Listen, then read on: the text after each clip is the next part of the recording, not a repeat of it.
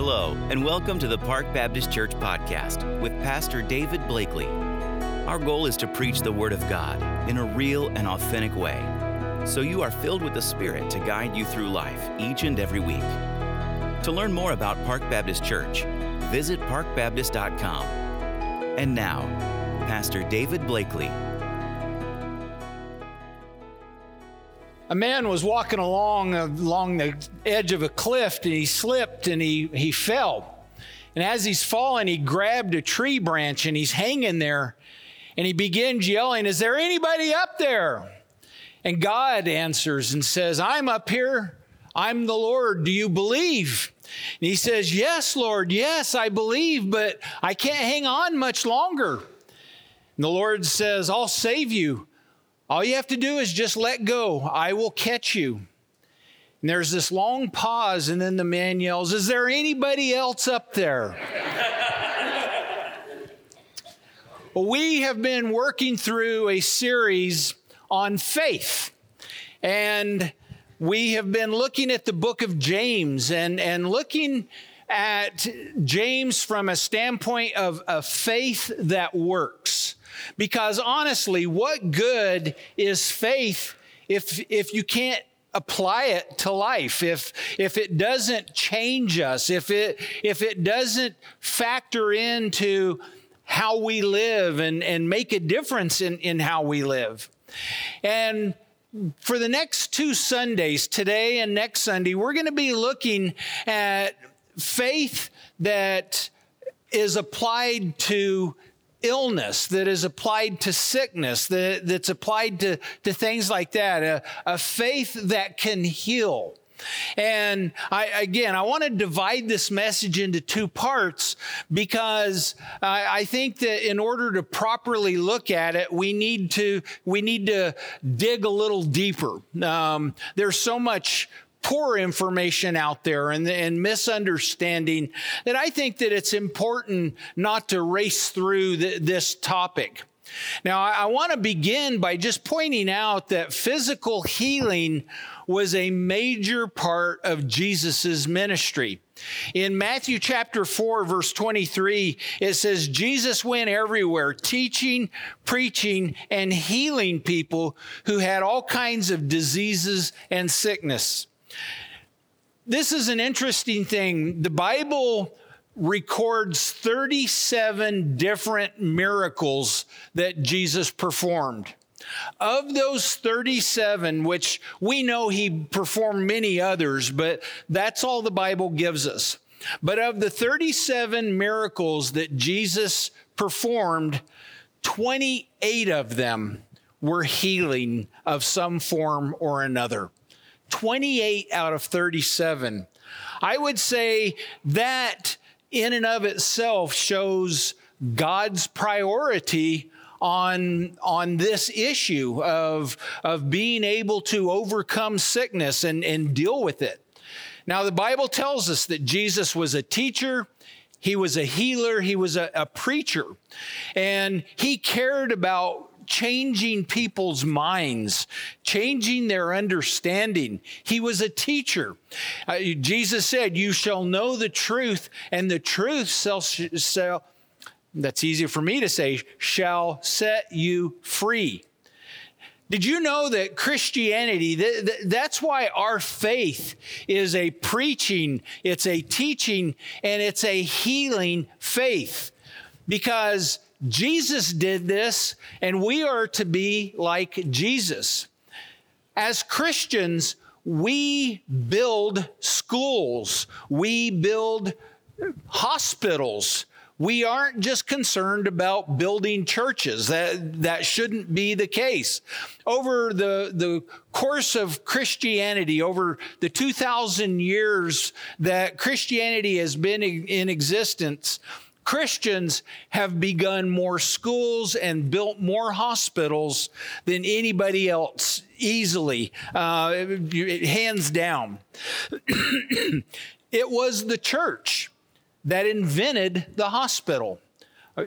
Technically, it was God that invented it, but he worked through the church. It was during the Roman Empire in the 2nd century when the bubonic plague was ravaging Europe and the Mediterranean countries.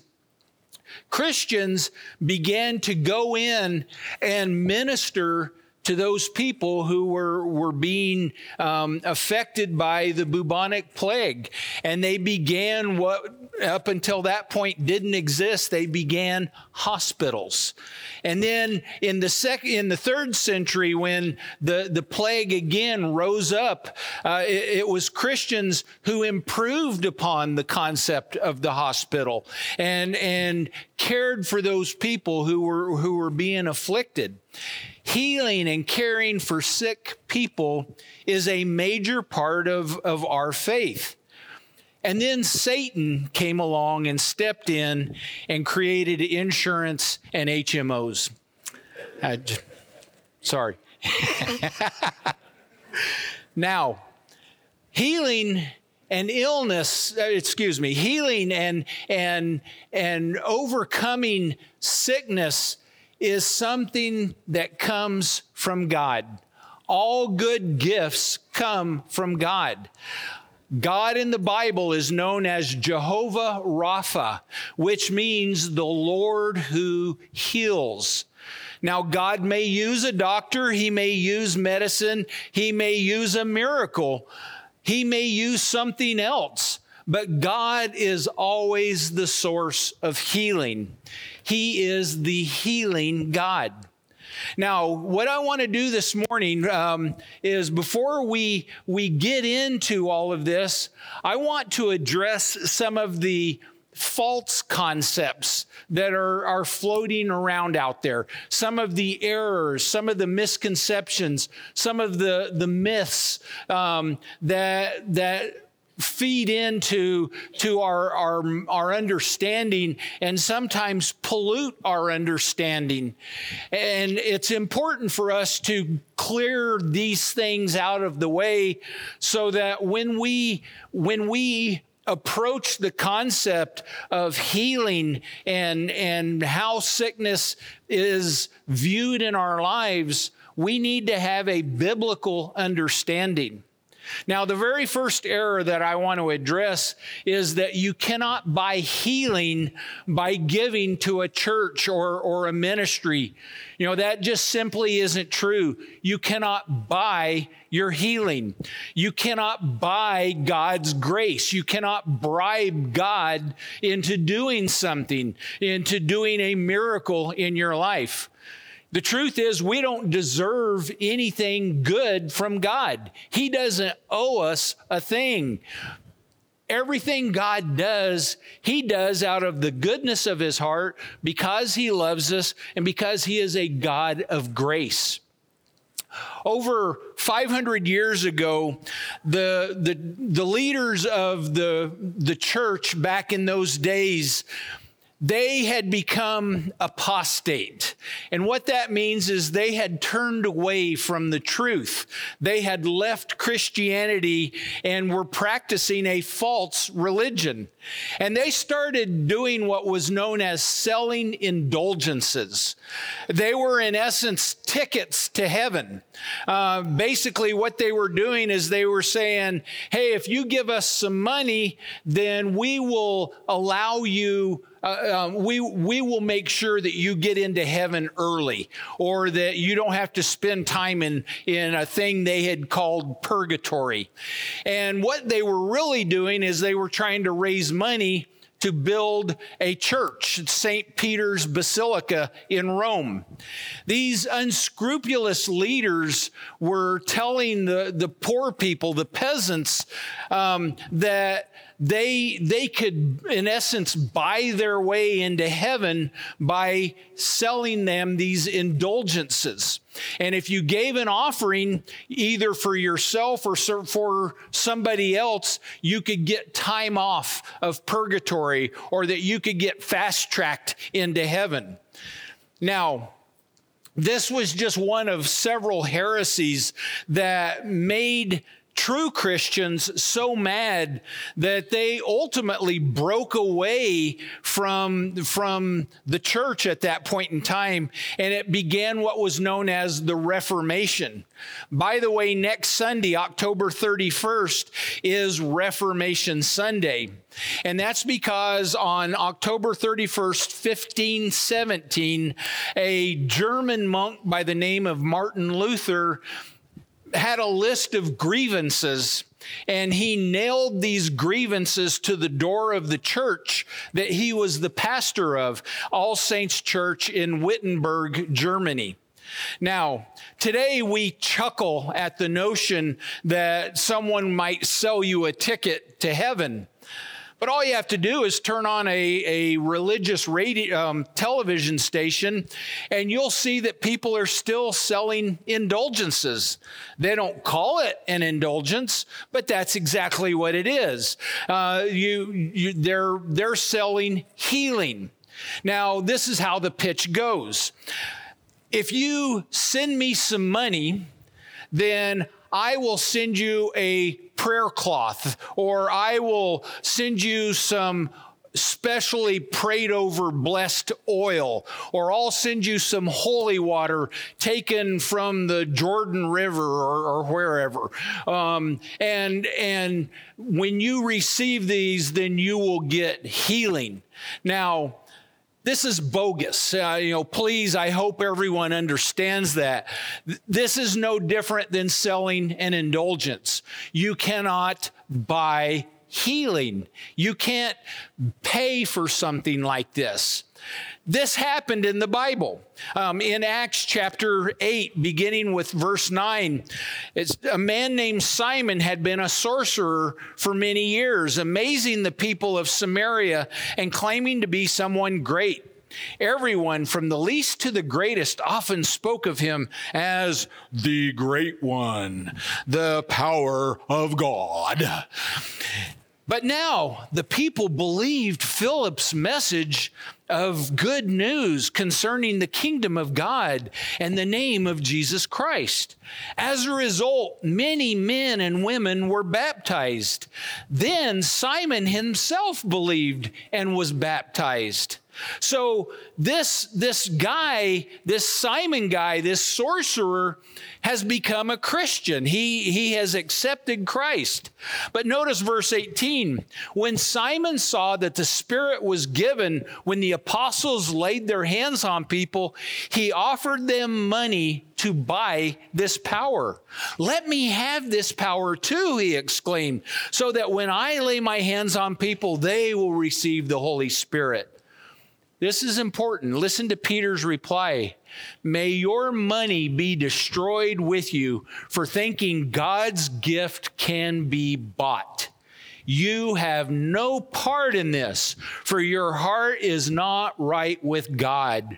Repent of your wickedness and pray to the Lord. Perhaps he will forgive your evil thoughts.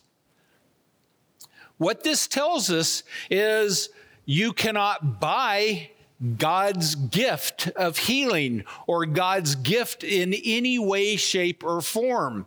And to do so is wickedness. To try to do something that is considered wickedness, and it's something that needs to be repented of.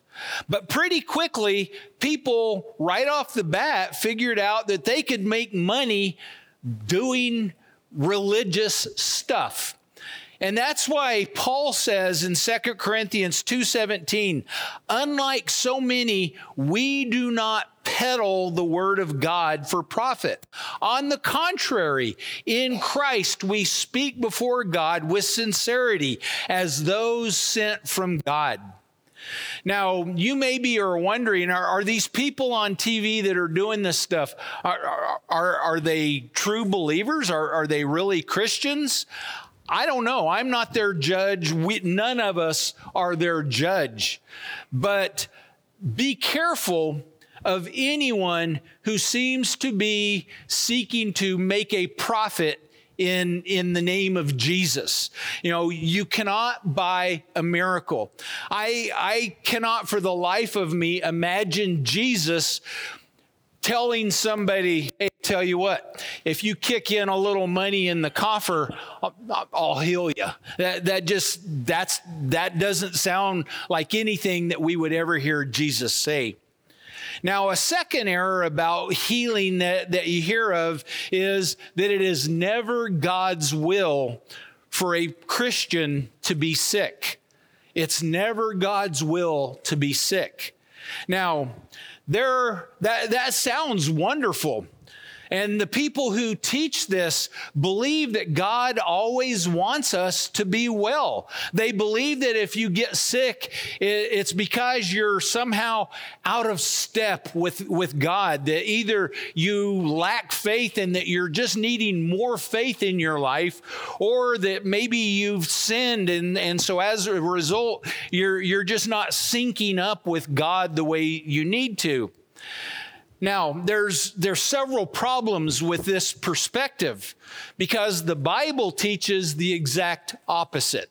The Bible teaches that problems and pain and suffering and therefore illness are very much a part of God's overall process for building up the Christian and building up Christ-like character. God did not exempt Jesus from suffering and pain. So, Jesus was tortured and died. So why would we think that if Jesus went through that somehow we should be exempt from doing that? Now, it doesn't add up. Peter wrote in 1 Peter chapter 4, verse 19, those who suffer according to the will of God should commit themselves to their faithful Creator and continue to do good. Did you notice that phrase? Those who suffer according to the will of God. Sometimes being sick is part of God's will. It may not be your fault. We live in a broken world. There are people who are getting sick with COVID and sick with all kinds of different things. They didn't do anything wrong. They just got sick. Some of the greatest Christians over the course of history have lived their lives dealing with chronic illness, chronic pain, and they were never relieved of it. One of the examples that immediately comes to my mind, Charles Spurgeon, one of the greatest Christians of the 19th century, a fantastic man of God, deep spiritual mind, suffered from horrendous depression. It dogged him relentlessly, and he had no relief from it. But what God did was he used that to drive Spurgeon deeper and deeper into his faith. Think about Paul's ailment, his thorn in the flesh. Some people, have tried to explain it away. That no one knows exactly what it was. Some believe that maybe it was his blindness. There's several different things. The fact that the guy was beaten and whipped and shipwrecked, who knows? He could have had, broken bones that were not set correctly. We don't know what was wrong with him. But 3 times he asked God for healing, and 3 times God says, no, I'm going to leave it for you, and it's going to be what helps you be a person of greater faith, and my grace will be enough to help you deal with it. Remember when we first started studying James, one of the very first verses in James chapter 1 says, don't be surprised when you have troubles and trials and pain and all of that kind of stuff. Don't be shocked by that. It's not necessarily God's will that you are going through this, but God has allowed it. And so when things go wrong in your life, what we need to understand is it's part of God's plan. He is allowing it to happen. We live in a broken world. Our bodies are broken. We are all destined to die. And you're going to have trials. You're going to have troubles. You're going to have tribulations. You're going to have sickness. It is just a fact. Jesus said in John 16:33, in this world you will have troubles. So when a person gets sick, it's wrong thinking to say, oh, this isn't God's will. God doesn't want me to experience any hardship in my life. That's nonsense. Now, Paul talks about this quite extensively, and let me just give you 3 quick things here. In Philippians 1, verse 29, Paul says, For you have been given not only the privilege of trusting in Christ, but also the privilege of suffering for him. That's part of being a Christian. Did you know that your suffering is a privilege? Have you thought, gee, God, I sure do appreciate this. Thank you so much. I don't know what I'd have done without this. Well, our suffering is a privilege. Now, again, in this context, we could draw and say, well, he's only talking about when we go through persecution. But that's certainly not the overall concept of the Bible. Suffering is understood. Hardship is understood. Persecution is understood.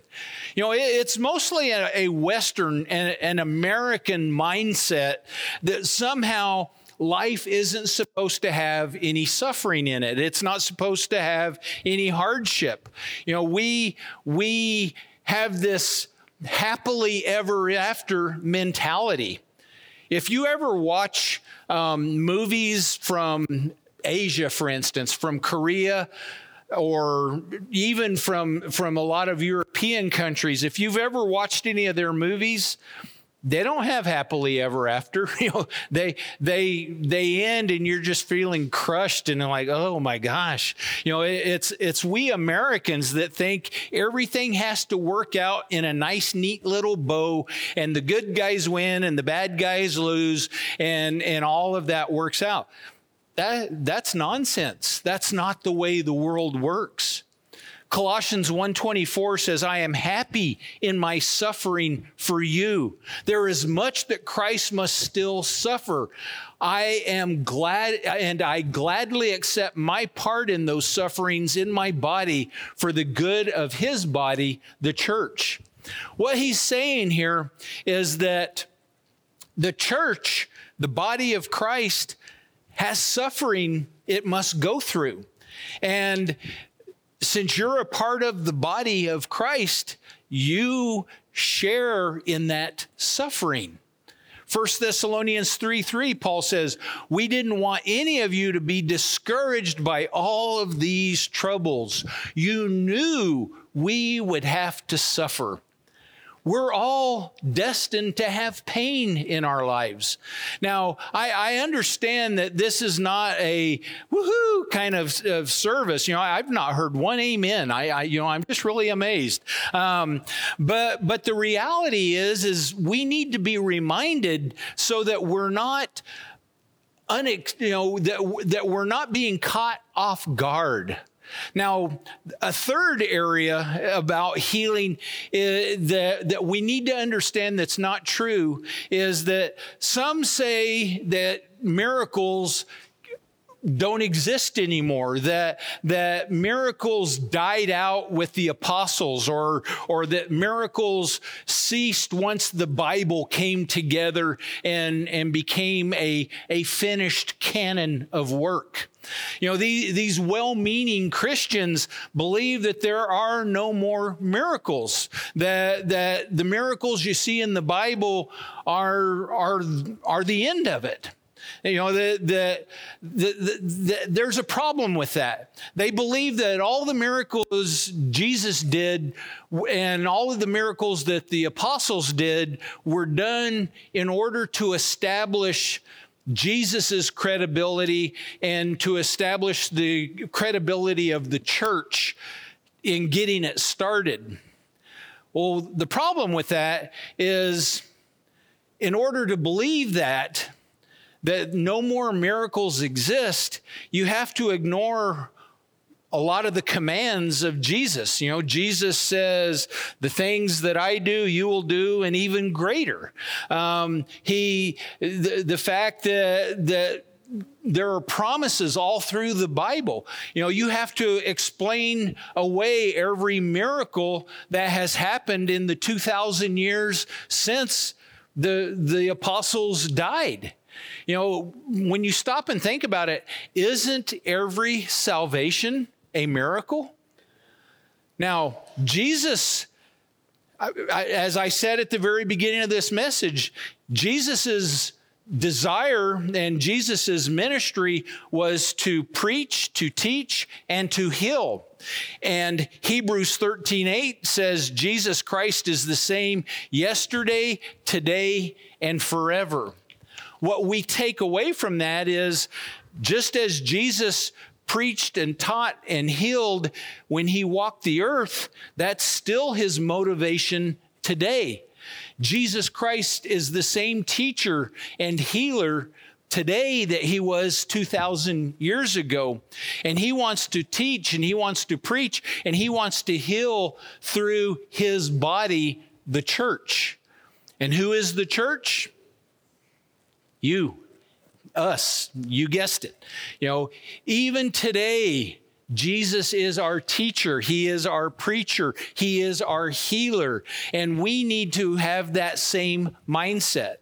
Now, with those issues addressed, I want to just very briefly introduce James chapter 5. And this is the faith that heals. And pay attention to this because you will be tested on this. James chapter 5, beginning with verse 13, says, if you are having trouble, you should pray. And if you're feeling good, you should sing praises. If you are sick, ask the church leaders to come and pray for you. Ask them to put olive oil on you in the name of the Lord. If you have faith when you pray for sick people, they will get well. The Lord will heal them, and if they have sinned, he will forgive them. If you have sinned, you should tell each other what you have done. Then you can pray for one another and be healed. The prayer of an innocent person is powerful, and it can help a lot. Elijah was just as human as we are, and for 3.5 years his prayers kept the rain from falling. But when he did pray for rain, it fell from the skies and made the crops grow. I really like that last little part where it says Elijah prayed and rain fell from the skies and it helped the crops grow. That's a verse of hope that we all need. You know, this is a season, if you will, of dryness. It is a season of hopelessness. It is a season of fear and of despair. A lot of people are struggling. And my prayer is that we start experiencing spiritual and growth and true healing in our midst. You know, so many people need healing. They are sick physically. They are sick emotionally. You know, so many people need economic healing, financial healing. You know, our country is sick. Our culture is sick. Our nation is sick. And we need healing in so many areas, on so many levels. You know, and I think that's why this message is so important, because we need to understand that a healing needs to take place in our lives, in the life of this church, in the life of this community, certainly in the life of this nation. If you notice, in this passage that I just read, in 6 verses, James mentions prayer 7 times. If you're paying attention, taking notes, the word prayer is mentioned 7 times in 6 verses. I think he's trying to make a point here. And here it is.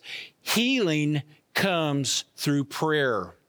Healing, that prayer is the source of healing. Now, I told you were going to have homework. What I want you to do is this week, I really would like to encourage you to pray and meditate and read and reread and reread James 5:13 through 18.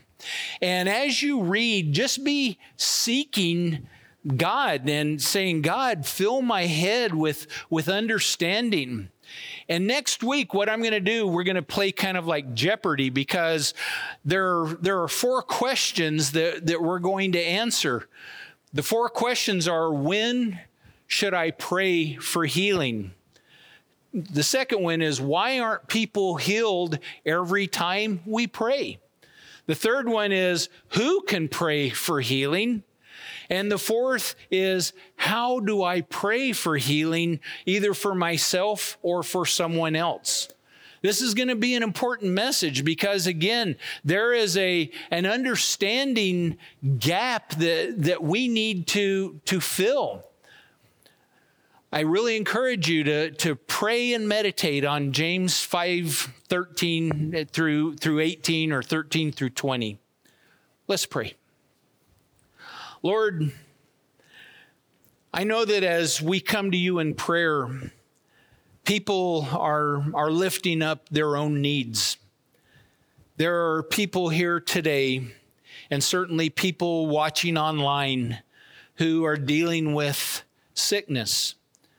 And that sickness takes various types of forms. And so, Father, I pray that we would come to you in faith today, trusting you, seeking you. Lord, you call us to come to you. And Lord, as we come to you, we realize that you have a purpose and a plan for absolutely everything that you do. And that our lives are not just random bouncing around like a pinball. That, again, everything about our lives has a purpose.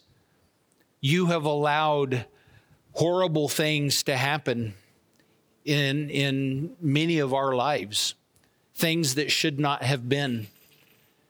And so, Father, my prayer is for guidance and for healing and for correction.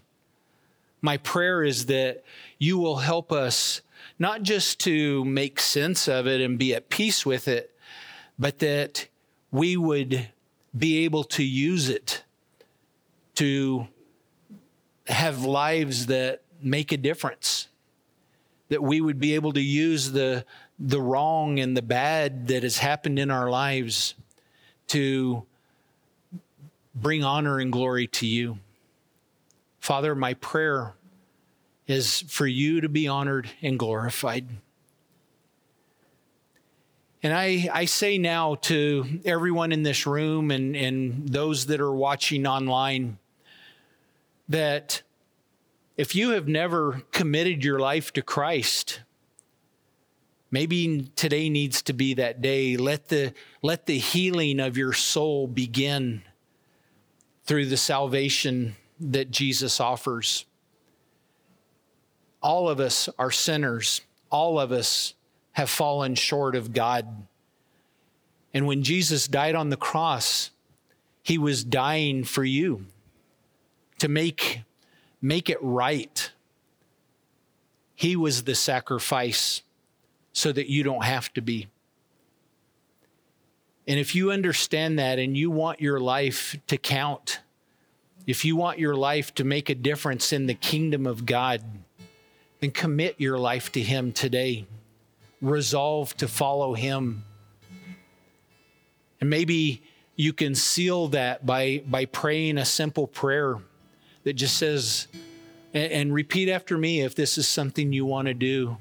Dear Jesus, I want you in my life. I want my life to make sense. I want to have hope. And I know that you offer that. I give you my life. And I ask you to come into my life.